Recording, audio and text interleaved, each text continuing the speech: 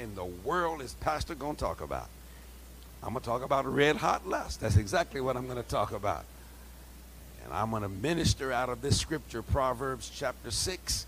So I want you to find it in your Bible, verse 23 down to verse number 29. Listen, I'm still feeling the Holy Ghost from It Ain't What It Is this morning. I'm still enjoying the vibe of having the faith to look at everything and say it don't have to be what it is, but it will be what God says it can be. And so you carry that into your week and have the victory this week. Proverbs chapter 6, verse 23 down to verse 29. Everybody follow it with me in your Bible. And please, if you don't have a Bible, just follow it on the screen. The words are going to be up from the Bible behind me. Starting our reading in verse number 23, Proverbs chapter number 6. Is everybody there? Hold on. Proverbs 6, verse 23.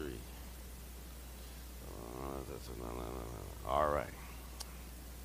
Here's what it says. For the commandment is a lamp, and the law a light. Reproofs of instruction are the way of life. Now, when God says that reproof, that is the Old Testament way of, we would say, rebuke. Reproof, rebuke, means when someone instructs you by correcting you. And you know, correction is not always pleasant. But he says, reproof of corrections are the way of life. How many of you know rebuke can save your life? That's what he's saying. Amen. Verse 24. It says, to keep you from the evil woman, from the flattering tongue of a seductress. Verse 25. Do not lust after her beauty in your heart, nor let her allure you with her eyelids. By means of a harlot.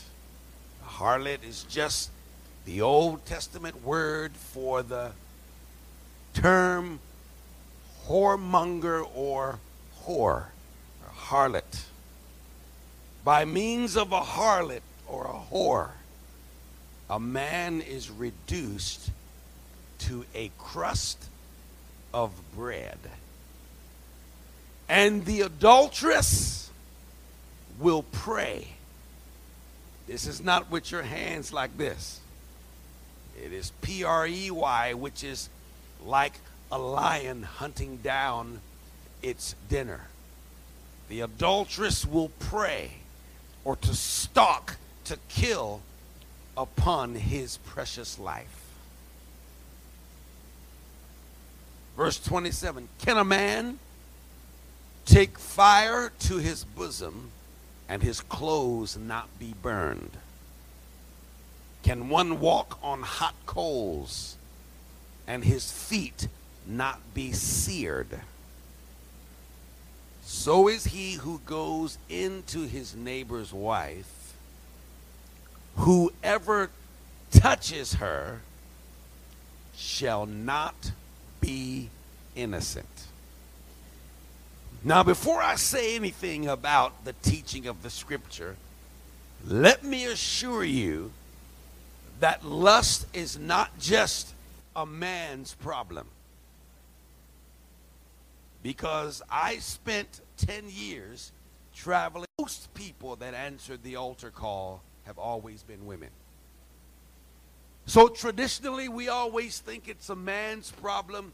So the scripture tonight is not just what we call sex-centric. It's saying, men, be warned about the seductress woman, her eyelids and her words and her flattery. So don't just think, okay, then this is not for us women, because you all know that lust is an everybody problem. Can I get an amen tonight? All right. So I want to pray because I want the Holy Spirit to bring life out of this scripture so that everybody here can not only live a great destiny for God, but that lust and sexual sin will not cut you short from the plan that God has for your life. I want you to join me for a quick minute of prayer. Holy Spirit, we need you in the service tonight. Though we are hearing the words of a man, please, God, let us receive the voice of God. Help us, Lord, in this sexually charged world where everything around us is seductive and unclean. Give us the mind of God and put safety and parameters around your people that we could maintain faithfulness to you and that we could serve you in righteousness and that the anointing would remain powerful over our lives. Oh God, and should Satan set traps of lust and immorality for your people, God, show us, warn us, and allow us to escape. That we as your people, God, would maintain our heart for you and service for your wonderful kingdom. Let our marriages stay strong. Let our teenagers navigate these dangerous waters. Help us tonight. We thank you in the name of Jesus. And everybody here say amen. All right, I want to begin this message tonight, and I called it Red Hot Lust. Number one, because I think the title would, number one, get people's attention, but also because in the text, God calls lust a fire.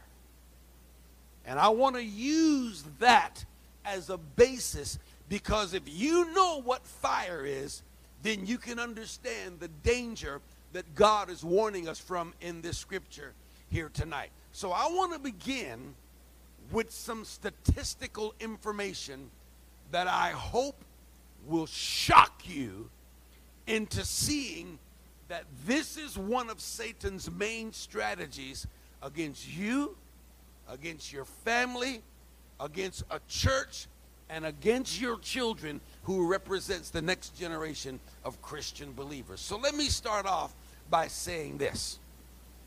In the world today, there is something that I guess is kind of undefined, but that is often talked about.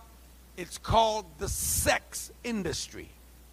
You've heard the term, the sex industry, where there's not really a sex industry as you would have a lumber industry or a technology industry. It's very real, even though it's not really defined. Everybody here knows that it's real. And that sex industry is things like pornographic websites, pornographic films, pornographic magazines, sex trafficking, where they say Atlanta is one of the top 5 sex trafficking cities, not just in America, but in the world. Prostitution that you'll find all up and down Midtown and around areas of Buckhead, where women will dress seductively and seek to allure men to snatch their money and sell sexual favors. And so porn websites, films, magazines, sex trafficking, prostitution. And if you take all of those things and you put them together, statistics that I read this week said that this is a $60 billion with a B dollar industry. Now, if that doesn't shock you, it's because you're not good at math. Simply means that you hear numbers, million, trillion, billion, and to you, they're all the same, but they're not all the same.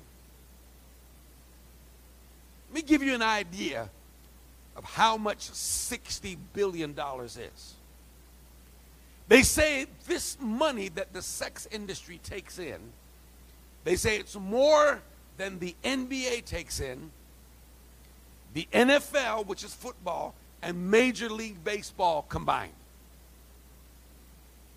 And you all know the salaries and the money that is thrown around in payments and advertising and stadiums and ticket sales. They say this is more than the Basketball Association, the Football Association, and Major League Baseball. You take all of those together, and $60 billion is more than all three of those combined take in. Doesn't that show you that there's a lot of money in lust? Here's another statistic that I hope shocks you. In 1998, there were 17,800 pornographic websites. Now, folks, 71,000, not 17, 71,800. That is a lot of pornographic websites. Well, you jump up to 2003, and the number of pornographic websites has gone from 71,000 to 1.3 million.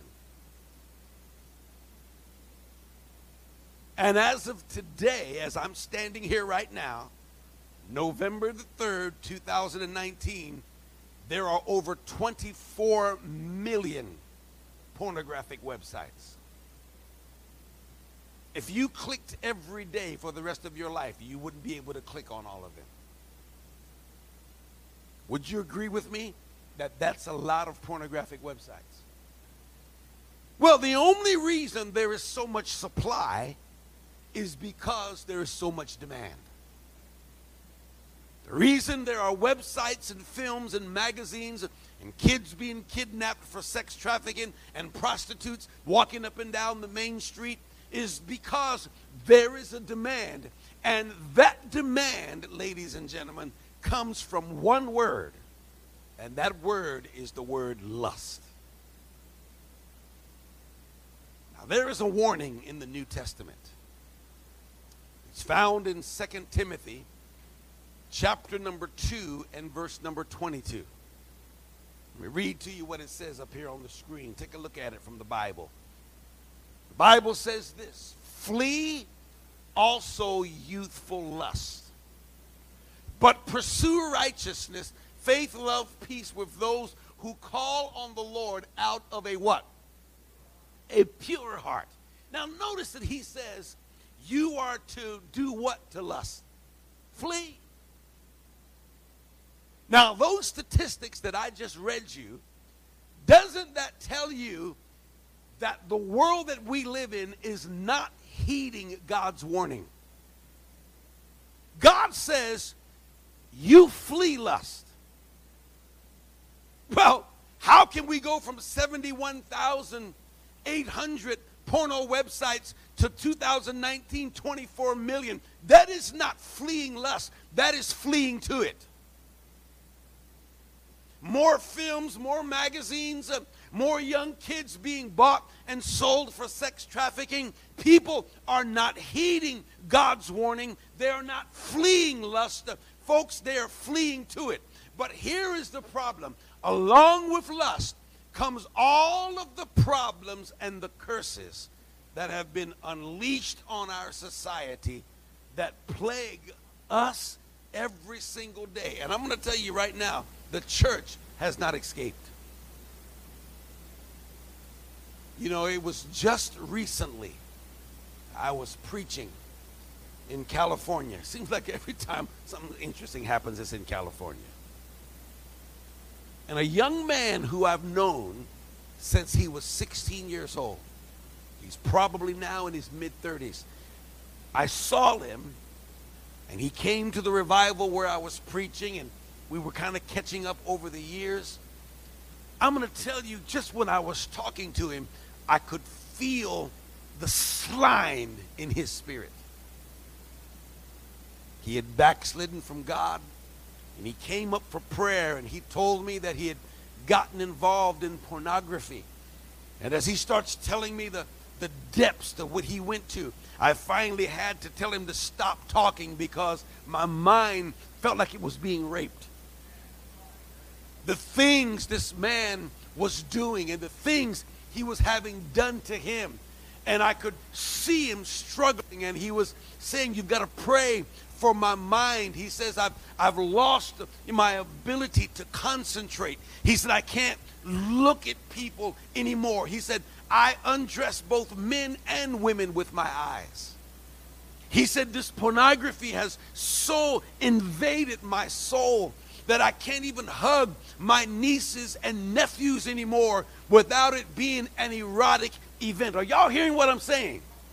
This is a man who loved God and worshiped God for so many years, but this pornography has taken over him. This lust has literally consumed him. And as I was praying for him, and he was just kind of standing there, and I could sense that nothing was happening in his spirit. He had given himself over to this, to the point where it was like God was passing him by. I'm speaking in tongues, I'm praying, and he's just standing there, stone cold, not weeping, not shaking, not feeling anything, not crying out to God. This guy had almost become a reprobate. Now, folks, I'm not saying this to you because I want to scare you. I just want to shock you into reality. Because God says flee lust. And if he says flee it, it's because God knows more about it than you do. And he's trying to communicate to us that it's a very, very dangerous thing. Here is the problem why I wanted to preach to you about this tonight. People think lust is this private, unharmful, sexy fun. That's why they do it. They think it's just a little bit of looking, a little bit of imaging, and a little bit of, taking their clothes off. And, and they think, well, it's just private. It's not affecting anybody. And they don't realize it's destroying you. So in this Bible passage, I want to pick apart a couple of things that I think are so important, that if you'll hear them tonight, maybe take a few notes on this, you'll be able to help yourself and you'll be able to help those that you love the most. Look at verse number 25 in Proverbs chapter 6 that we read. Here's what the Bible says. Do not lust after her beauty in your heart. Does everybody see it? That is as direct a command as you can get. He says, do not lust. Now, I want everybody to say, do not lust. Now, that is not hard. That doesn't require interpretation. Do not lust is basically God saying, when it comes to sexual things, he said, don't let lust get a hold of you. He said, don't do it. Now, doesn't that tell you you don't need to spiritualize it? It's something that you can turn away from. It's something that you can walk away from. If God says don't do it, then you don't do it. Say amen with me. All of that stuff you're hearing now about sex addicts and I can't help myself and all of that kind of stuff, the devil is a liar. If God tells you don't do something, then you cannot do it. Or else God would be asking you to do something that is impossible for you to do, and then God wouldn't be being fair to us. He says, don't you lust. Do not lust after her beauty in your heart. Then verse number 26 is where the revelation begins. It says this, for by means of a harlot, a man is reduced to a crust of bread. Now, there's three very important things I'm going to say to you right here. I want you to listen to them. The first meaning of that little phrase is that lust will take everything you've worked for. Lust will take everything you've gained, and it will leave you with the equivalent of a bread crust. It didn't even say a piece of bread. It said crust. Now, when I was a little boy, we would take and cut the crust off, and we would have our sandwiches without the crust. We used to think that crust was nasty. Some of y'all know because you did the same thing. Crust is the part of the bread that people throw away. He said that's what you're going to be left with when you let lust control your life. You're going to be left with something that's worth nothing but to throw away. Some of you have been there. You've already experienced what it can do to you. It's taken your sanity. It's taken family and relationships. It's taken money. It's taken dignity. And God says, by the means of it, you are reduced to a crust of bread. Lust will take everything that you've worked for and leave you with nothing. The second thing we learn from this is that you will pay so much for something that is so worthless. A crust of bread? You'll pay? You'll lose your job for a crust of bread? You're going to give something so expensive, so deep, and so worthy for something that is so worthless? Yes. Happens all the time. And so God's warning is that most people don't know what lust is. And because they don't know what it is, they're willing to take these risks, to peep on these websites, to crack open the books, to run off with a prostitute, to go in the corner and fornicate, to sit on the phone talking nasty to someone all night, sexual comments on Facebook, and all of this kind of stuff. He said, because they don't know what they're playing with. God sent me miraculously when I was praying over the message a powerful psychiatric study about what lust and pornography does to people's mind. And I know folks have just ignored all of these things because you can't see when you're going crazy. I told you when my mom passed away, she didn't know me. Now, my mom was sitting in her favorite lounge chair in my sister's living room the last time I talked to her. And as far as my mom concerned, there was nothing wrong with her. She's sitting there talking just as normal. Who is this? My sister said, that's Marty, your son. Oh, no, she couldn't even remember that she had a son. As far as she's sitting there eating her sandwich, and in her world, everything is fine. She didn't even realize that she had lost her mind. Because you can't see it when you're going crazy. You can't see what lust has done to you. You can't see your lack of reasoning. You can't see how it's making such bad decisions come out of your life. You can't see what it's doing to your spouse and to your children. You think everything is fine. You think that they're all bothering you, and you can't even see that you have become the problem.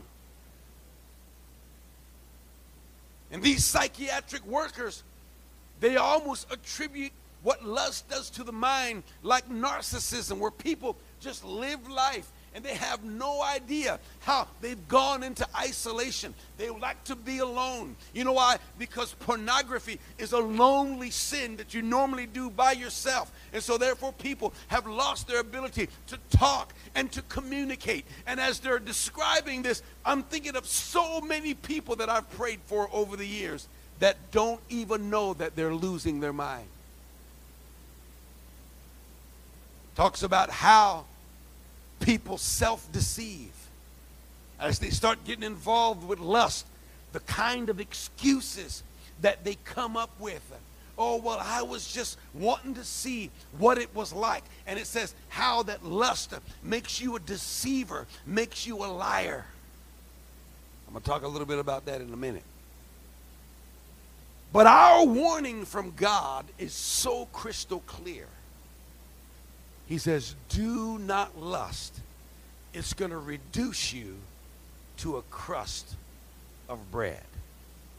Now, I want you to think about the major problems that we have to face in a city the size of Atlanta. And this is not just big cities, it's out in the country areas too. I want you to think about the problems that we have to face.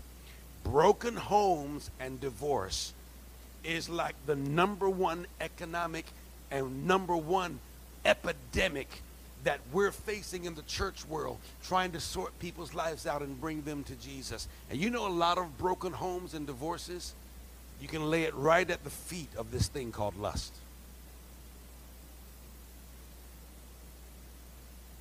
Lust in the workplace, destroying the home.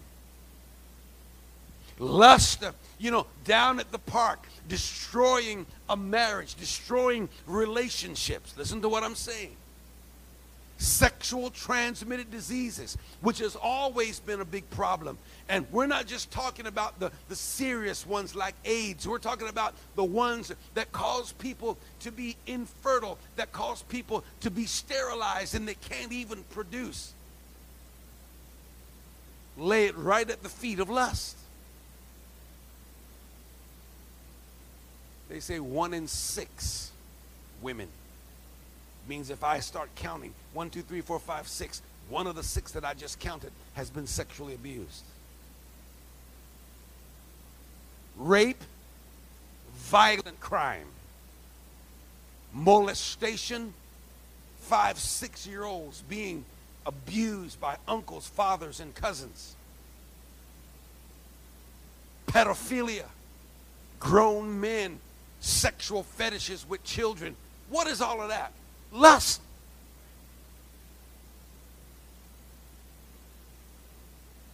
Every time I wake up and I read the newspaper or a website about a child that has gone missing, that's been kidnapping, all I can think, some pervert has snatched her from the park. Lust. Sodomy. What we call today gay. Sodomy. From Sodom and Gomorrah. And all the weird perversions from bestiality to incest. What is it, saints? It's lust. We read the story a couple of years back. I have the article in my file about a father and his daughter who were separated at birth because the mom couldn't take care of her and the dad and the mom weren't together. And so they were separated at birth, never saw this girl. Well, she started looking for him when she turned 18 years old, eventually tracked him down through investigative social media and all of stuff like that. Her and her father, the father is 38, the girl is 18 years old. They decided they were going to meet up and meet each other for the first time. And when they met up at a train station in Pennsylvania, they said it was love at first sight. And the father and the daughter moved in together and became lovers. And the reason the story is in the news now is because he's gotten his own daughter pregnant. And the authorities are freaking out and the family is freaking out. And the two of them are die-hard determined there's nothing wrong. Hey, nobody can tell people who to love. Well, see, when you open up the door to lust, that's the kind of stuff you end up with. And it won't be long before our Congress in the United States will be passing legislation about people getting married to their goats and their dogs and their horses. And people think, Pastor, that is an over-exaggeration. Well, 100 years ago, it would have been an exaggeration to think that a man could marry a man. What am I talking about? I'm talking about lust. I'm talking about a power that is so great that it'll take you down a road where you never expected that you would ever go. And it's so unfortunate that as I'm preaching to some of you here today, I don't even skin my teeth, I don't bat an eye to say that there's probably somebody listening to me right now that your eyes have seen stuff that is so perverted and filthy that you yourself wish that you could delete it from your mind. Lust. That's where it'll take you. And without an intervention of the Holy Spirit, without God coming to help you, this thing will spin people out of control.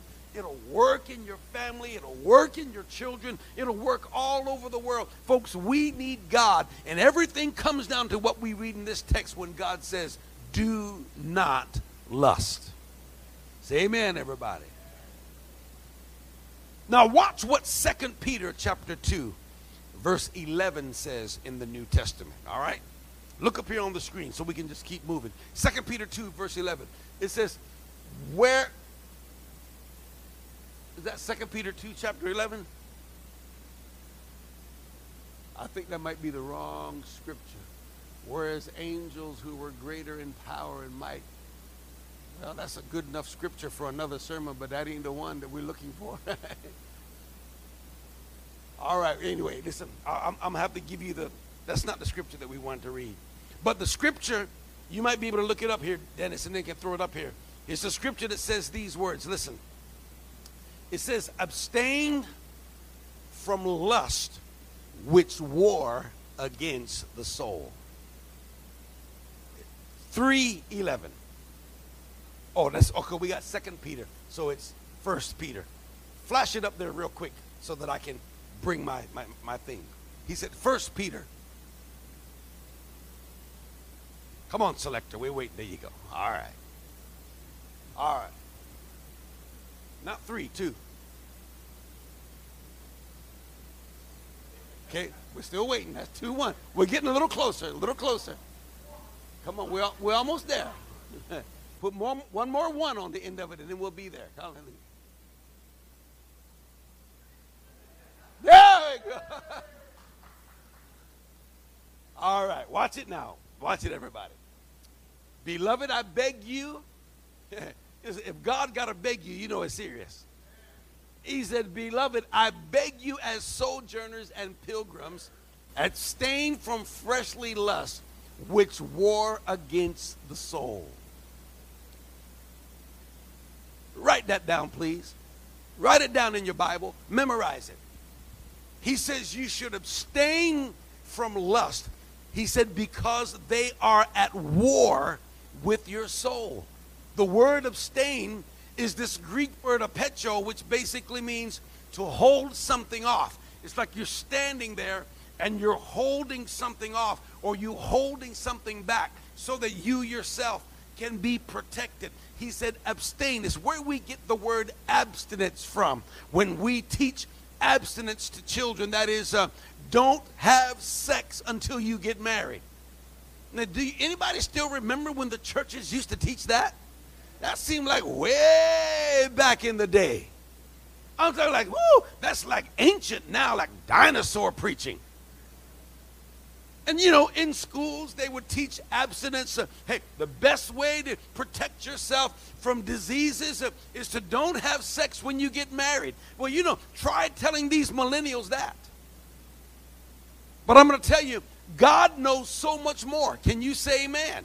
He said abstain from lust. He said because they are at war against your soul. Now let me show you what this means, folks. Look up here at me. Let me be the old-fashioned preacher for just a moment, because I'm going to tell you what it means. It means don't look. It means don't touch. It means don't go near it. And it says don't play with it. That's how it used to be preached.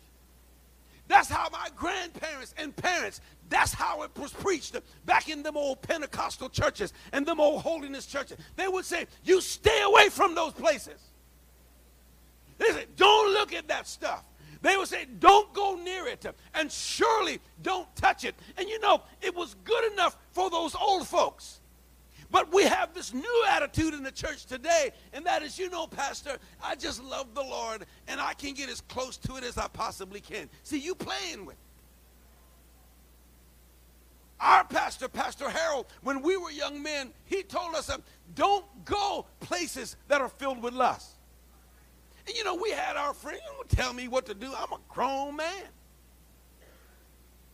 And some people say, no, if I want to go to a club where all the boys don't have their shirts on and the girls got dresses all the way up to last year, he said, if that's what I want to do, then that's my business.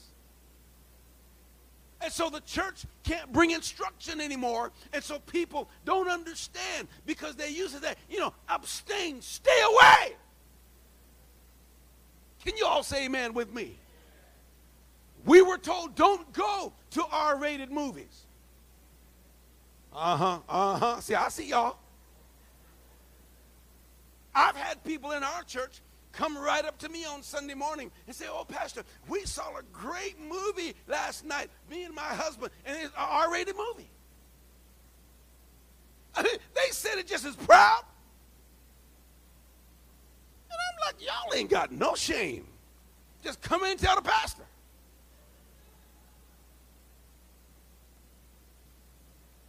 I'm teaching you what I was taught. Christians don't go to R-rated movies. It said restricted. That means restricted to Christians. Now, why in the world would the God in you enjoy such perversion on a screen? And if you don't feel nothing, that means maybe the God that is in me is not in you. I just look at a nasty billboard driving down Claremont Road, and I got to turn my eyes. I can feel the Holy Ghost saying, son, don't look. And I'm surprised at the amount of Christians that not just look, but they enjoy, and then come and tell the pastor, you ought to see that movie.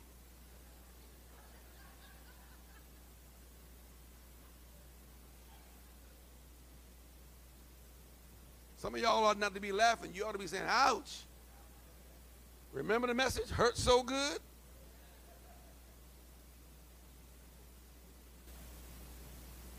The scripture says these things are warring against your soul. See, when you go to war, you don't just go waltzing into the enemy's camp unprotected. When you're at war, man, you're trying to protect yourself. He said there is a war between lust and your soul. And the answer, he said, is to abstain. When I got saved, I listened to my pastor's advice. He said, you see all that music? You throw it away. And I was angry at first because I said, yeah, you don't know how much I paid for this music. But he was so right. Because the words in that music were filled with lust. And there's some of you sitting here tonight, you've got that music in your house. You've got it in your car. When are you going to be able to do what God says? He said abstain from it. Now, what we have today is we have such a compromising generation. Oh, but pastor, you know, God loves us. And come on, we need to have a little bit of liberty in these issues. That's because you don't understand war.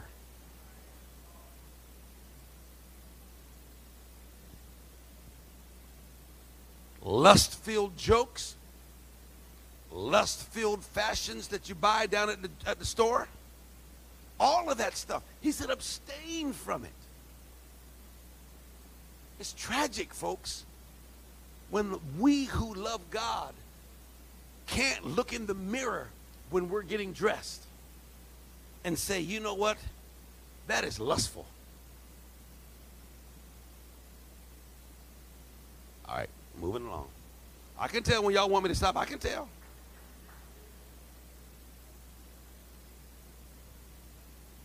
Now, go back to the text, Proverbs chapter 6. Let me show you what it says in verse 27 and verse 28, because it's a question that is filled with revelation. All right, watch what it says. It says, can a man take fire to his bosom and his clothes not be burned? Can one walk on hot coals and his feet not be seared? Now you'll notice the references to fire, burn, hot, and seared. You see it? Those four words are words of flame. Fire, burn, hot, and seared.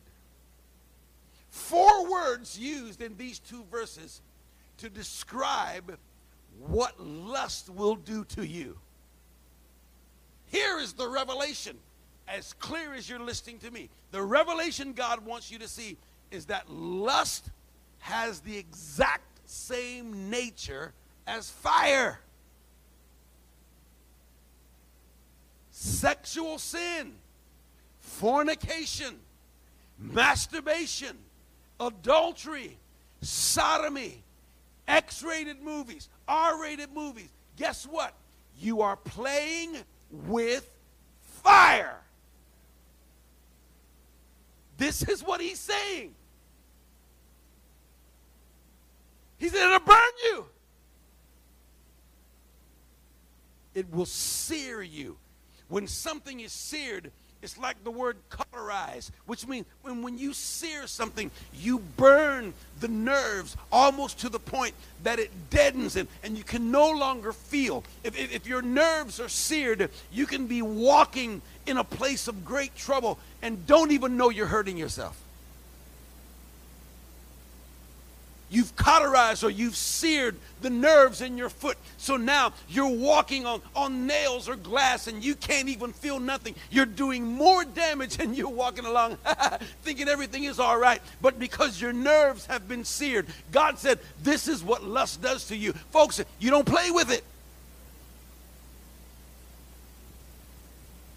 Now, I was taught by a wise father, mother, and grandparent. Don't play with fire. And every time me and my brothers and my cousins tried to play with fire, they whooped us.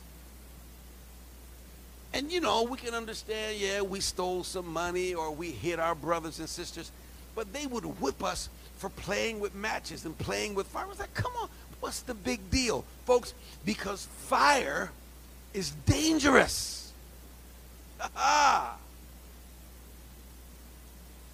You all remember the name Ted Bundy. If you're too young to remember Ted Bundy, look him up. Ted Bundy was the man who was a notorious serial killer, and it was said that he killed at least 30 women, raped, killed, and mutilated. The interesting thing about Ted Bundy is he was not your normal, guy with all of his teeth hanging out, looking like Freddy Krueger or somebody. Ted Bundy was a highly educated man. Ted Bundy had degrees from 3 universities. He had a psychology degree and 2 law degrees. Brilliant man.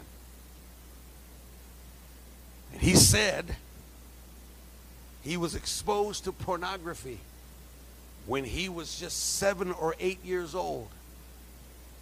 And all the time that he's learning and increasing his education, giving his dissertations and writing his papers, he's passing with unbelievable grades. Inside of him was a fire burning, lust. He would leave his classes, go to pornographic films and movies. And now here's this man who is a brilliant law student. He's a psychology student with a degree. He's tracking down women and raping and mutilating them. He's in prison after he was caught, weeping and crying out of control. He's giving that interview with James Dobson from Focus on the Family. And he's crying, and look what my life has become. All the money I spent on education and school, I couldn't stop myself from tracking down women and killing them. Lust is a fire. Y'all hearing me tonight? It's a fire. And the 2 characteristics that you can never forget about fire, why God uses the terminology here in Proverbs that he uses, that you can never forget.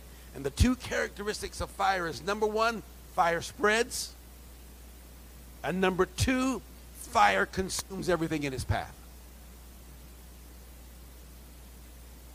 God could have said lust is a water. He could have said lust is a wind. But he said lust is a fire. And I'm going to tell you why. Because lust spreads.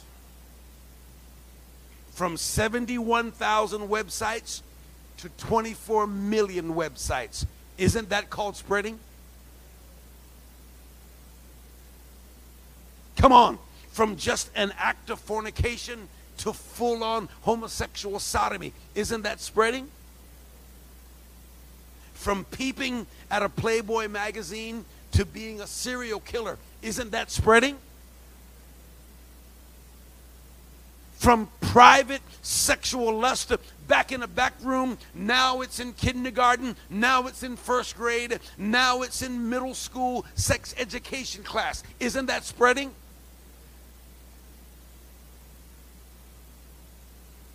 They say now there's this thing called drag queen story time, where these men dress up like women, go into public libraries and tell cute little stories to children to break down their resistance to gayness and transgender and homosexuality, and the public has accepted it. That would have never been allowed just 50 years ago.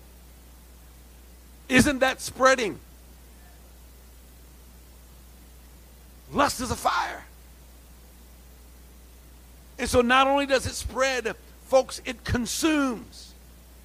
And when consuming, it just begins to move. And as it's spreading, it's leaving a trail where it has consumed everything in its path. Here's what people don't know. While they're enjoying the passion, the entertainment, and the dopamine rush of lustful sexual acts, that in their own heart is destroying the future that God has planned for you. People's idea of something so beautiful that God made for human relationships, human sexuality. You know, the devil didn't make sex, God did. Something God made to be so beautiful has now been taken down to such a perverted means, and now people's minds are so ruined and they can't even think about it in godly, righteous terms anymore. So it's taken their sanity, folks. It's also taken people's integrity. In this psychiatric journal that I read about lust, it described in one whole paragraph how that lust turns people into liars. See, a liar is a deceiver. My mama told me years ago, she said, if you'll lie, you'll steal. People need to start taking lying serious. The Bible says Satan is a liar and he's the father of lies, which means lying connects you to the character and the nature of Satan. He came to Adam and Eve in that garden. God said, don't eat that. The day you eat it, you'll die. And he comes along and says, you won't die. That's a lie. And the purpose of that lie was to put them at odds with God and to run them out of the garden, the home that God had prepared for them. And when it was all said and done, they're sitting outside the garden. A flaming angel is protecting it. They can't go back in to the very thing God had made for them because they listened to a lie. A liar is a wicked somebody. Folks, I'm not talking about somebody who gets something wrong. Because I hear people all the time, somebody say, what time is it? And they say it's 5 o'clock. Now, it's really 4 o'clock, but they didn't look at the clock right. It's 5 o'clock. And somebody said, you lying? They're not lying. They just looked at it wrong. A lie is an intentional thing.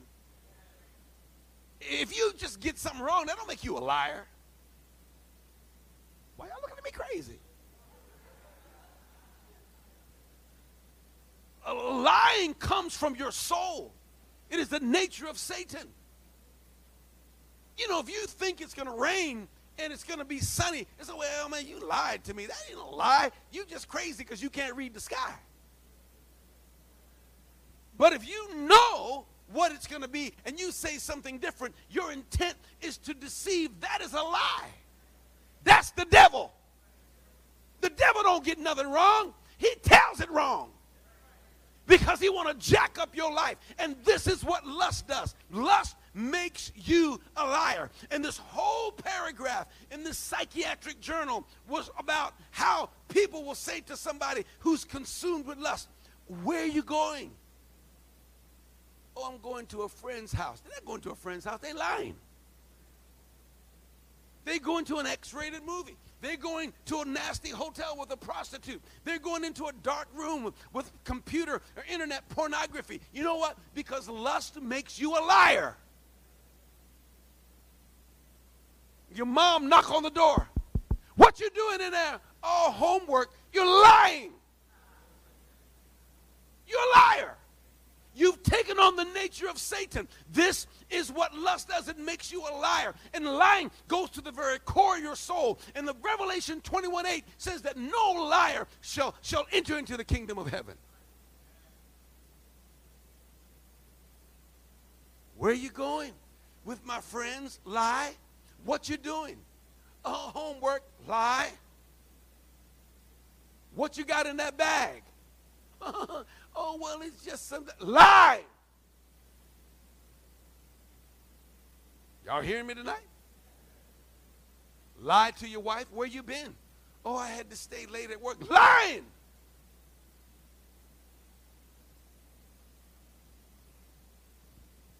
Where's the money, babe? Oh, I had to put some gas. Lying. Oh, I think we done stumbled on something. I can tell when y'all get kind of quiet like that.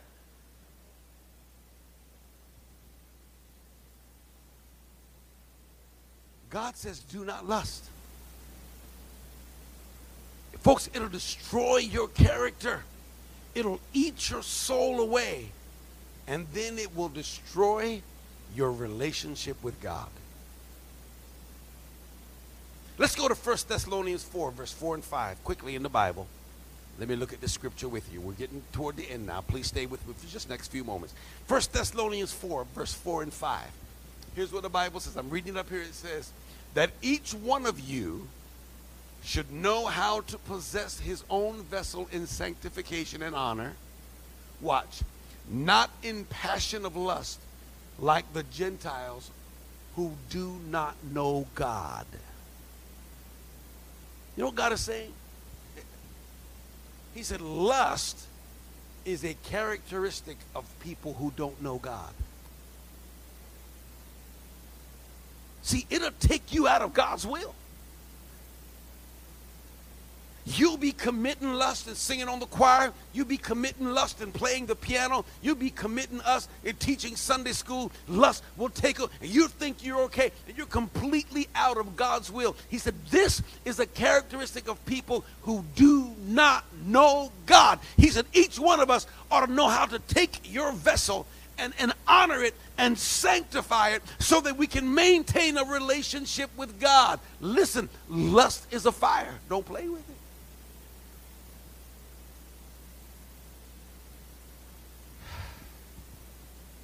So here's what we're learning tonight. You should pray against lust. Avoid lust.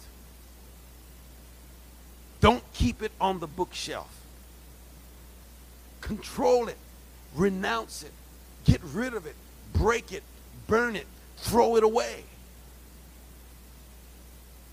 Some of you think it's kind of odd when I would preach and tell you all those stories when we would have men like Larry Reed, who was an evangelist in our fellowship. He's gone home to be with the Lord now.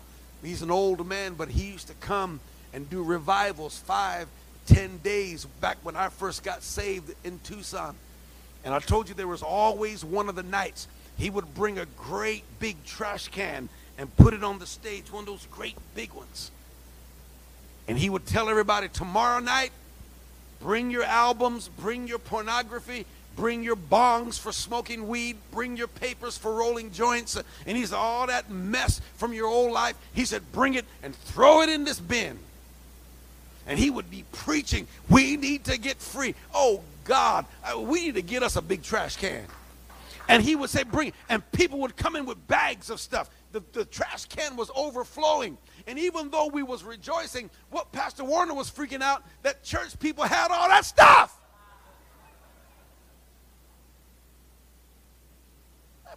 Playboy magazines, and nasty videos, and we're like, what in the world? Y'all been sitting here in church, got all that stuff in the house.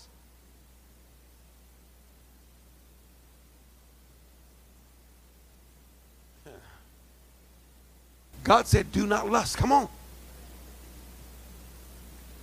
Now look at Romans chapter 1. And there's a couple of very important passages that I think will help us as we cap this off here tonight. Now there's two portions. I'm going to read verse 18 and then 24 down to 28. Please stay with me, everybody. Look at me up here. Okay, Romans 1 verse 18. It says, for the wrath of God is revealed from heaven against all ungodliness and unrighteousness of men who suppress the truth in unrighteousness. Now listen to this. Suppressing the truth means you have the truth and you press it down and push it under the table somewhere. That's what he's talking about. He's talking about people who've heard the truth, like you're hearing me preach tonight, and you've taken it and you just tucked it in the closet. Yeah, Pastor, I know, but I still want my boyfriend, and I still want my nasty movies, and I want my nasty music, and I still want my masturbation tools, and yeah, I know, Pastor, but I'm going to tuck. He said, you know, that's called suppressing the truth. Now watch. Go down to verse 24. It says, therefore God also gave them up to what? Uncleanness. Here is where uncleanness comes from. It means God gave them up. It means God took his hand of grace and began to remove it. He said, you're suppressing the truth. You're not listening to what my word is saying. And God is saying, you know what? The form of judgment I'm going to give you is almost like a form of chastisement. I'm going to let you feel the full effect of what you're doing. And God began to withdraw so that they can feel the full effects of suppressing the truth. See, he gave them up to uncleanness. Think about it. Nasty church people.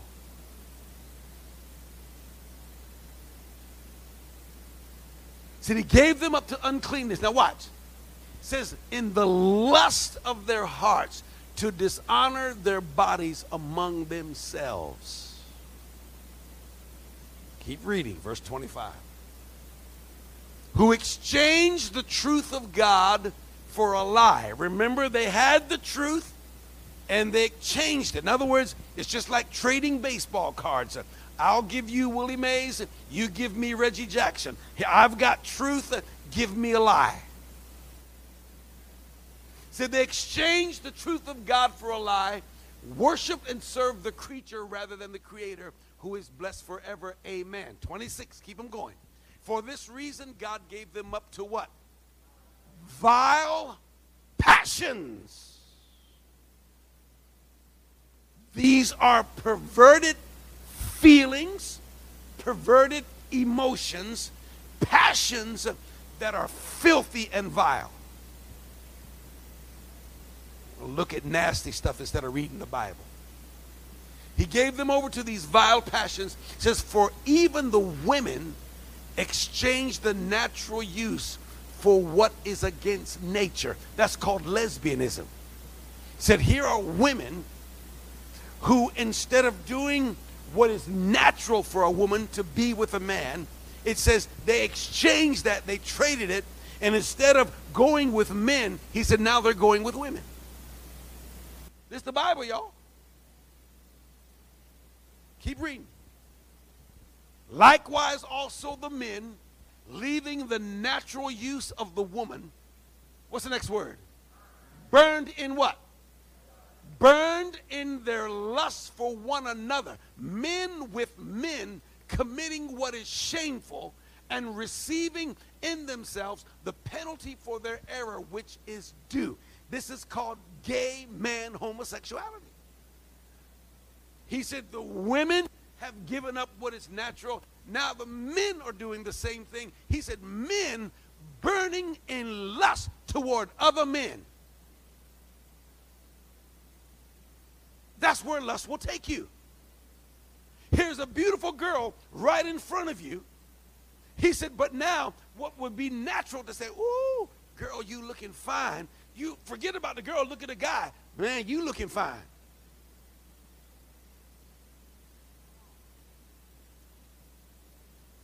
That's what lust will do. He said it's like a fire raging inside of them. I can't wait to get my hands on a man. I can't wait to get my hands on a little boy. He said it's not natural. He said it's lust. Are y'all seeing this? He said this is not natural. He said it's against nature. He said what it is, he said it's a burning fire called lust. It's consuming and it's taking them down these dark roads. He said because they didn't hold on to God and they didn't get rid of this mess and abstain from lust, because people think that it's just some sexual fun. They think it's just harmless, and they have no idea until you find yourself in its grips and it's just about destroyed you.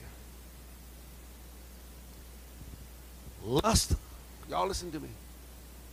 Lust is an unsatisfiable demon. You cannot satisfy it. Once it achieves, it wants more. Now here's the final thing. Some of you have met Pastor Al Lambert. He's one of our pastors in London. He and I pastored and preached together in Jamaica. We ministered together in London. He's now living in London. He and his wife Mary are very good friends of ours, but before he was a pastor, he was a professional fireman. And he would sit sometimes and he would educate me about the world of firefighting. Now, for a lot of you, you would think that that was boring, but to me, it's very exciting. Because fire intrigues. Y'all know how you see a fire burning and you're just looking at it? People pull their cars over. The building is on fire. Me says, look at the fire. He would tell me stories about backdraft. God, and how many firemen it would kill just because you opened a door at the wrong time.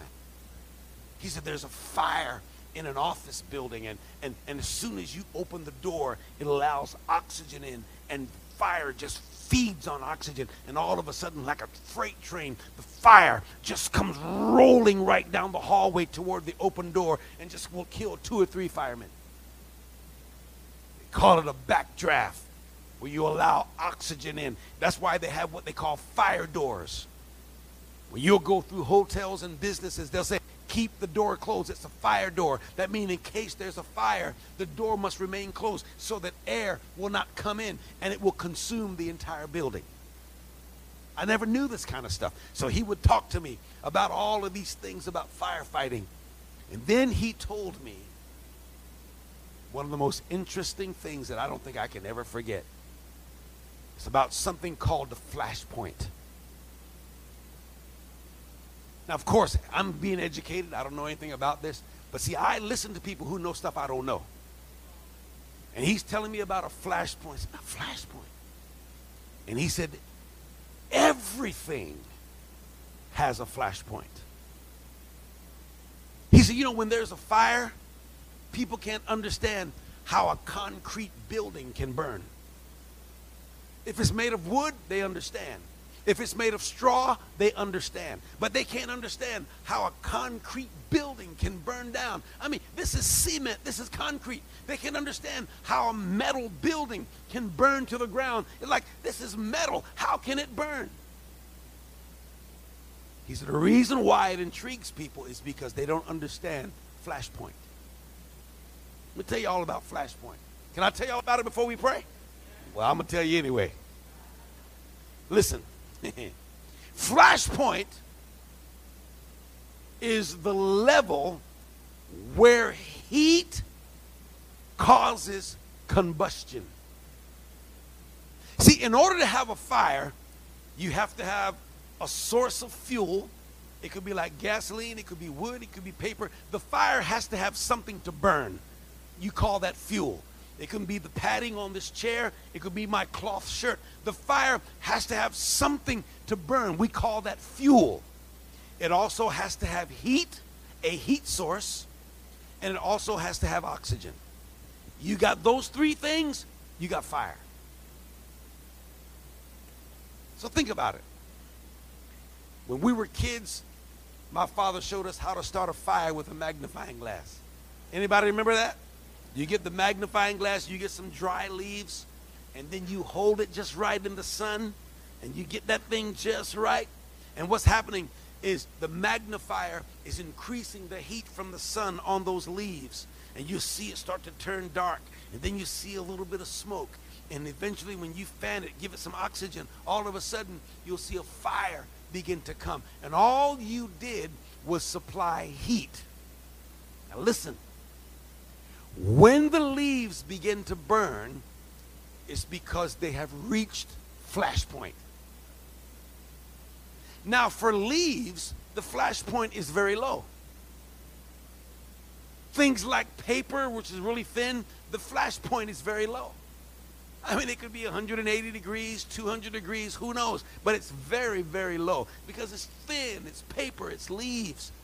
Now, you get a piece of wood, maybe a board, a 2x4, it's going to take a lot more than 200. It might be 300, 400 degrees. But then it also has a flash point. And then you can take things like concrete and metal, and you say, ain't no way. Oh, no, no. He said, everything has a flash point. It may take more heat, it may be more intense, but everything has a flash point where at a certain temperature, it will break out and combust. When he told me that, it scared me. Now I understand how a concrete building or a Mercedes-Benz Stadium downtown Atlanta can just go up in flames, and by the next day you go and everything is down to ashes because everything has a flash point. Now, y'all know what I'm getting ready to say. God said lust is a fire. And God don't mince his words. He know what he's saying. You know what he's teaching us? You have a flash point. That's right. And I know for some of you, you don't feel you've reached that flash point. A few little nasty pictures in a kind of a magazine. Yeah, you think it's okay. Yeah, but you haven't reached the flash point. And you can close it up and you can come serve God. Hallelujah. Everything is all right. But I'm telling you about lust. It spreads. And you got away with the magazines, didn't you? The lust is now the videos. And you might start off, the videos, yeah. I might do a few little nasty things and masturbate, but I'm still, clean myself up and praise the Lord. Hey, but I'm going to tell you something. You're going to reach a flash point. And you're going to shock yourself at how nasty you can be.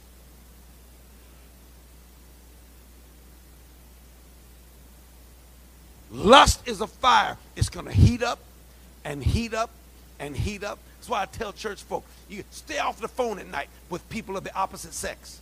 They think the pastor is just being over the top. You on the phone, yeah, brother. Wasn't the service nice today? Mm-hmm. And how you doing? Next thing you know, they talking about, well, what position you like? And then they're all nasty before you know it. Burning. Burning.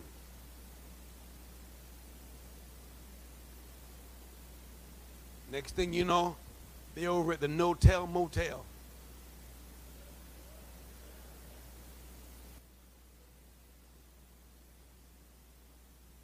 Flashpoint.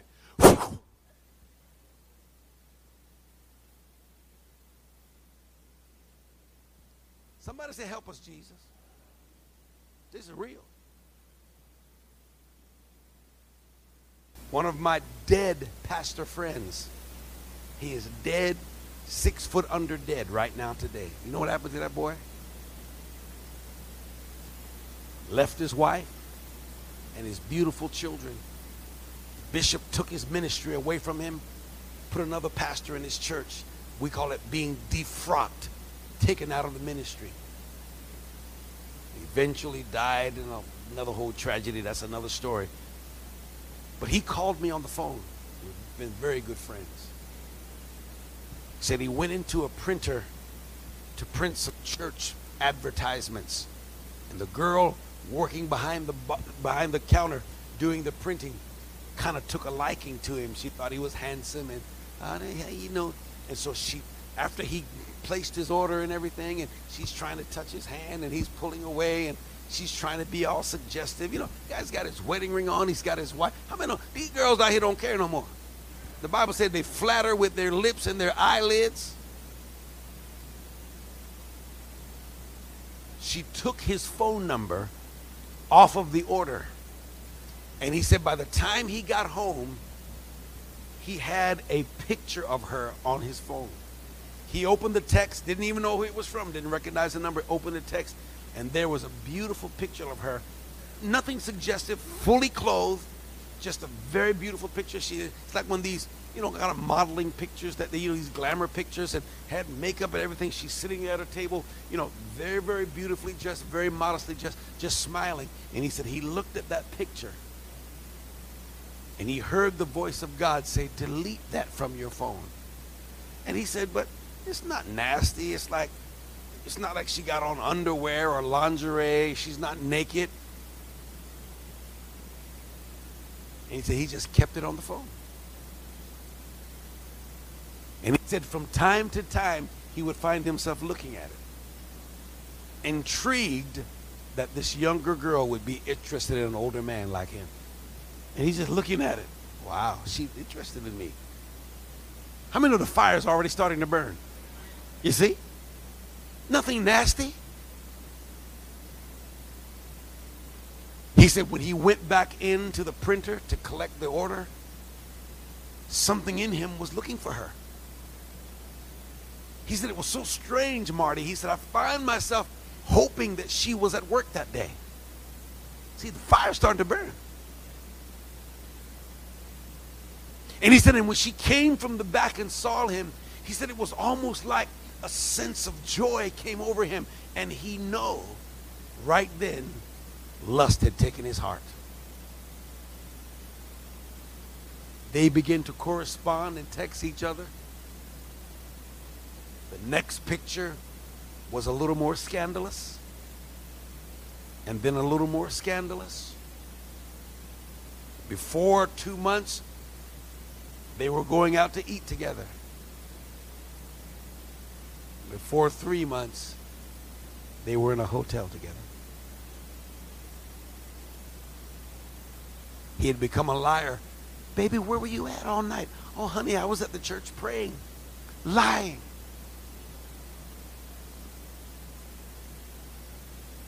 And when the whole thing came out, I'm sitting there talking to him. He said, Marty, I knew that one day it was going to come out. He said, it always does. I said, well, why didn't you stop it? Here's what he said to me. Holy Ghost, tongue-talking, Pentecostal man of God. He said, I couldn't stop it. Lust got him. And after losing his family and his ministry, he's now lost his life. He's dead.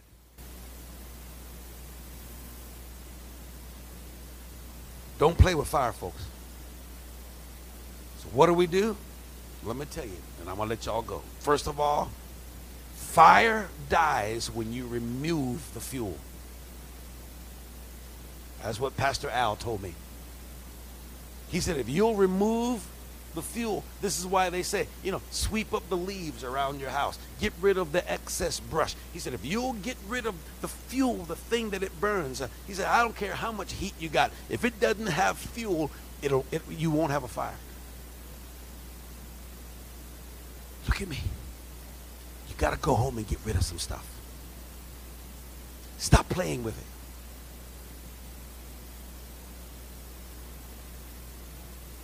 Fire will die if you remove or cut off the fuel source. Remove some stuff from your life. Let the Holy Spirit tell you right now, as you're hearing me preach, what it is that you've got to go and remove from your life. Here's number 2. Lust begins with the eyes. In Matthew 5, verse 28, Jesus says it as crystal clear as clear water in the Caribbean Sea. He said, whoever looks upon a woman to lust after her has committed adultery in his heart. He said, you know where it begins? Looking. Then what's my advice for you? Don't look. Nobody want to hear that. I look at what I want to. Go ahead. You're a fool. I said, don't look.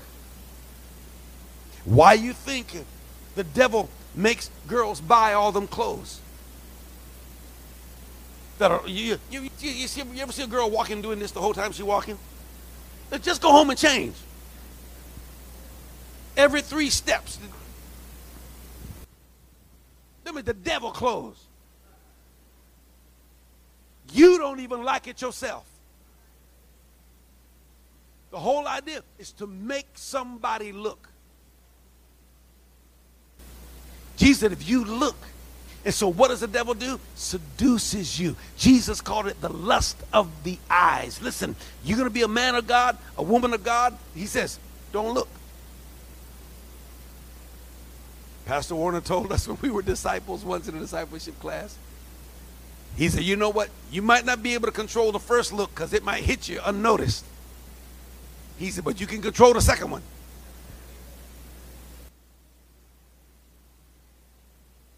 He says, no, that second look is what's going to get you. He said, you can't help seeing it the first time. Then you got to keep on going. Somebody said, turn around. Don't turn around. Keep going. Turn around. I ain't got to see no more. I've seen enough. You know, church folk.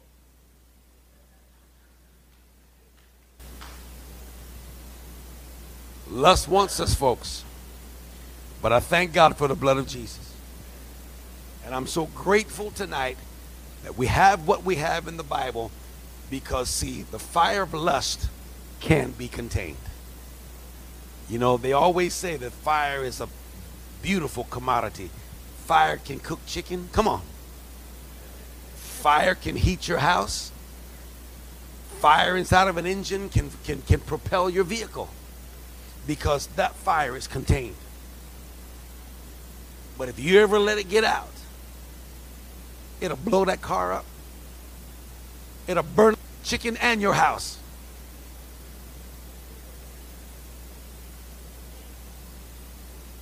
Don't play with fire, y'all. So what you do is you stay close to God.